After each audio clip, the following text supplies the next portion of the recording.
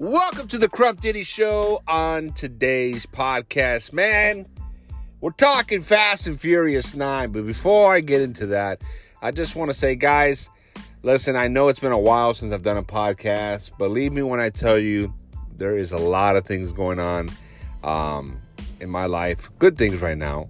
A lot of planning for some new big changes happening. And I don't want to get into detail what they are because I'm kind of a strong believer that if you speak it out, there's always a chance for, those things not coming into fruition. I know that's some people might think that's, whatever. But for me personally, they're good stuff. Trust me. There's been a lot of stuff going on right now, and I'm in like super planning mode right now. There's a lot of things that we are working out in the process for some big moves, big changes.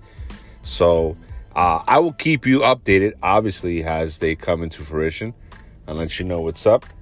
But in the meantime, I want to say that I actually had the chance of seeing Fast and Furious 9. And man, I got to tell you guys, listen, when everybody else is able to see it, I will tell you this, that this movie, I had some doubts going into the movie. I'm not gonna lie, because this saga has been going on for about 20 years now. And this is like their 9th, technically 10th movie, but this is like their 9th movie as far as the core franchise.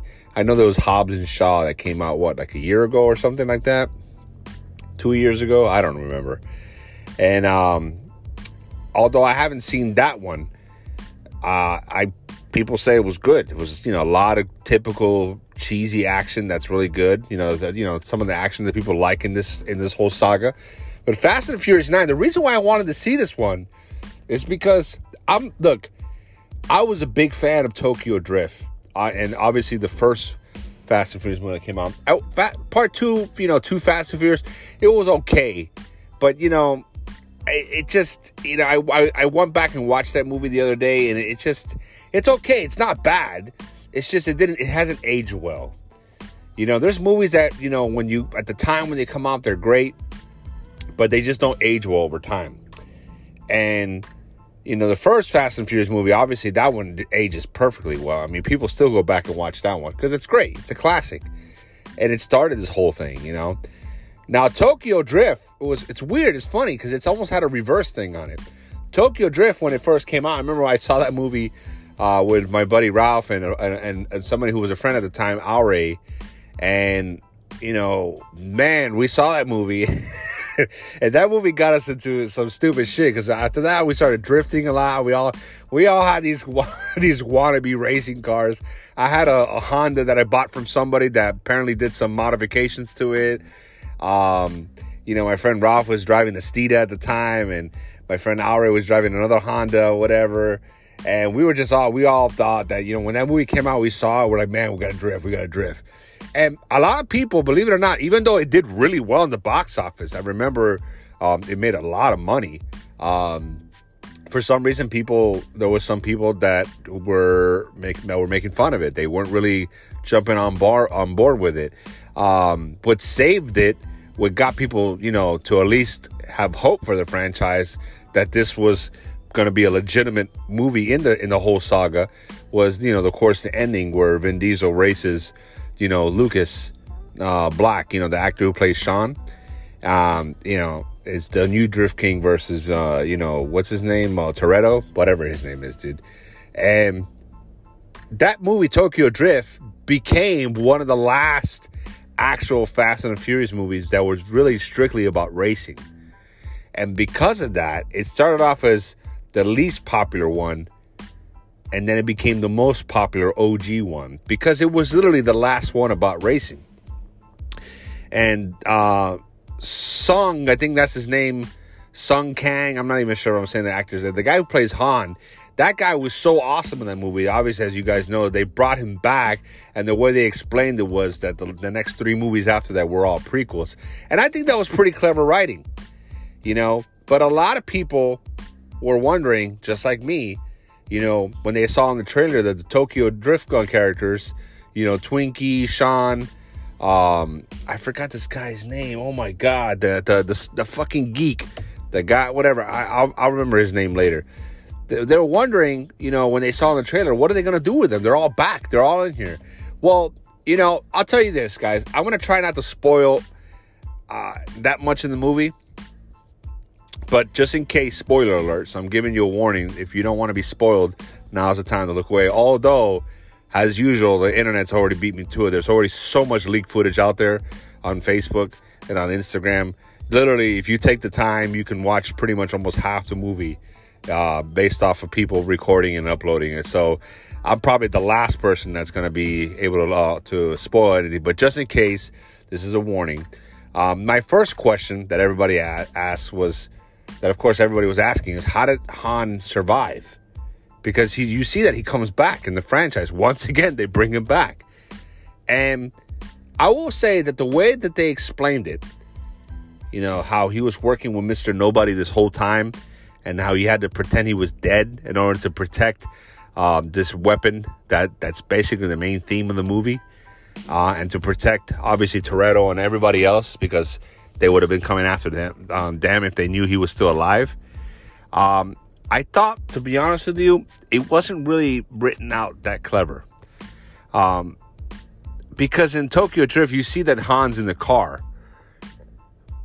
And then you see that he's in the car up until even it explodes. So they don't really explain much. And the way they explained it is somehow, some way, he's been working with Mr. Nobody this whole time to protect this girl who her parents died, and her parents were the scientists or people who created this special weapon that everybody's after, and she's the key to it. And when the car blows up, it automatically shows Han looking at the car, his own car being blown up from a distance. And the way they explained it was that Mr. Nobody did some high-tech trickery to fake his own death or whatever, because one of his own agents went rogue, so it was going to look believable. And that, there's a new thing going on the internet called No Justice for Han. I will say that Han in the movie was great, as usual. And seeing him reunite with Sean and the Tokyo Drift crew was awesome. I mean, that was a pretty good moment.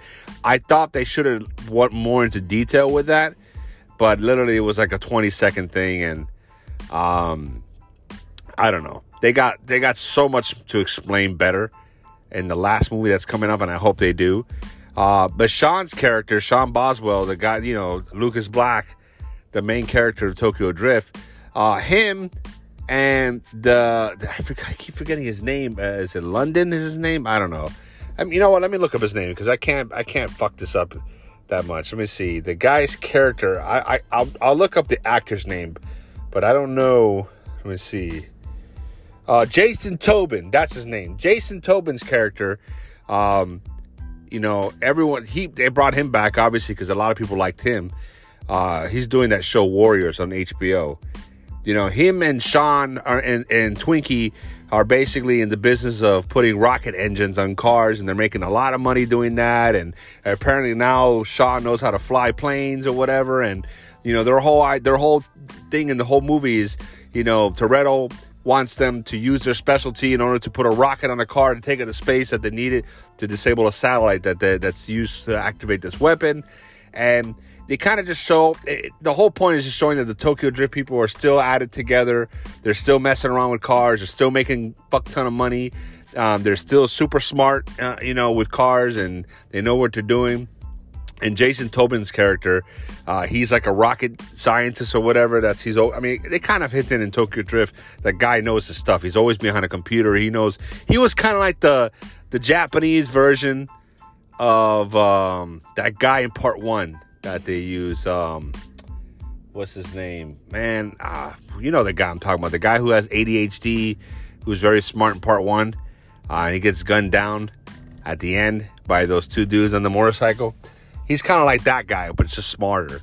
And I thought the movie had some good action scenes. John Cena was pretty decent in the movie. I really thought he was going to be really bad in the movie, but he actually did really well. I actually think that he should continue to play serious bad characters in movies. I don't think he does good as playing a good guy. I think that he shines better when he's a bad guy. But the whole story about how he's, Toretto's younger brother, and, I think for a lot of it that was never mentioned in any of the movies in the past, I think they did a decent job writing his character overnight into the whole saga, the franchise. I think Roman Pierce, whatever his character's name is, in the movie, I thought he was funny as fuck. And I think this is the movie where he's like literally the funniest. He did good in this movie. He gets lucky so many times in this movie. I thought it was a great movie. Listen, guys, I understand a lot of people want this. They said, oh, after Paul Walker, it should have died or whatever. But you know what, guys? Listen, a lot of these people, a lot of the fans never wanted it to stop. That's the thing you have to understand, is that when you have Universal's biggest franchise that makes them the most money probably, and the fans are just constantly wanting more and more and more, you got to see it from Universal's perspective, and all the studios involved in this. They're like, man, we're making so much money off of this pure profit, and the fans won't shut up. They keep wanting more. What more can you ask for? You're making so much money off of it, and fans won't leave you alone. They keep wanting more.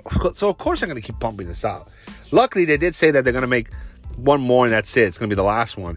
But what I really think they need to do, honestly, is they need to just make a sequel to Tokyo Drift, or can go back to Tokyo. They need to the Tokyo Drift people need to get another spin-off movie.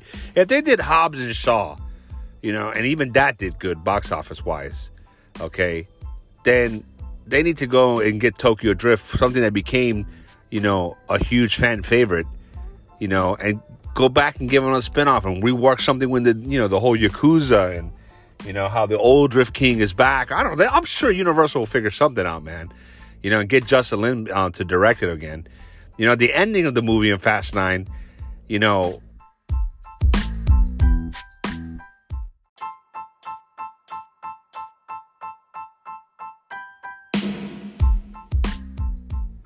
sorry about that. Technical difficulties over here. We had to get back in there. But at the ending of Fast 9, they showed Brian O'Connor.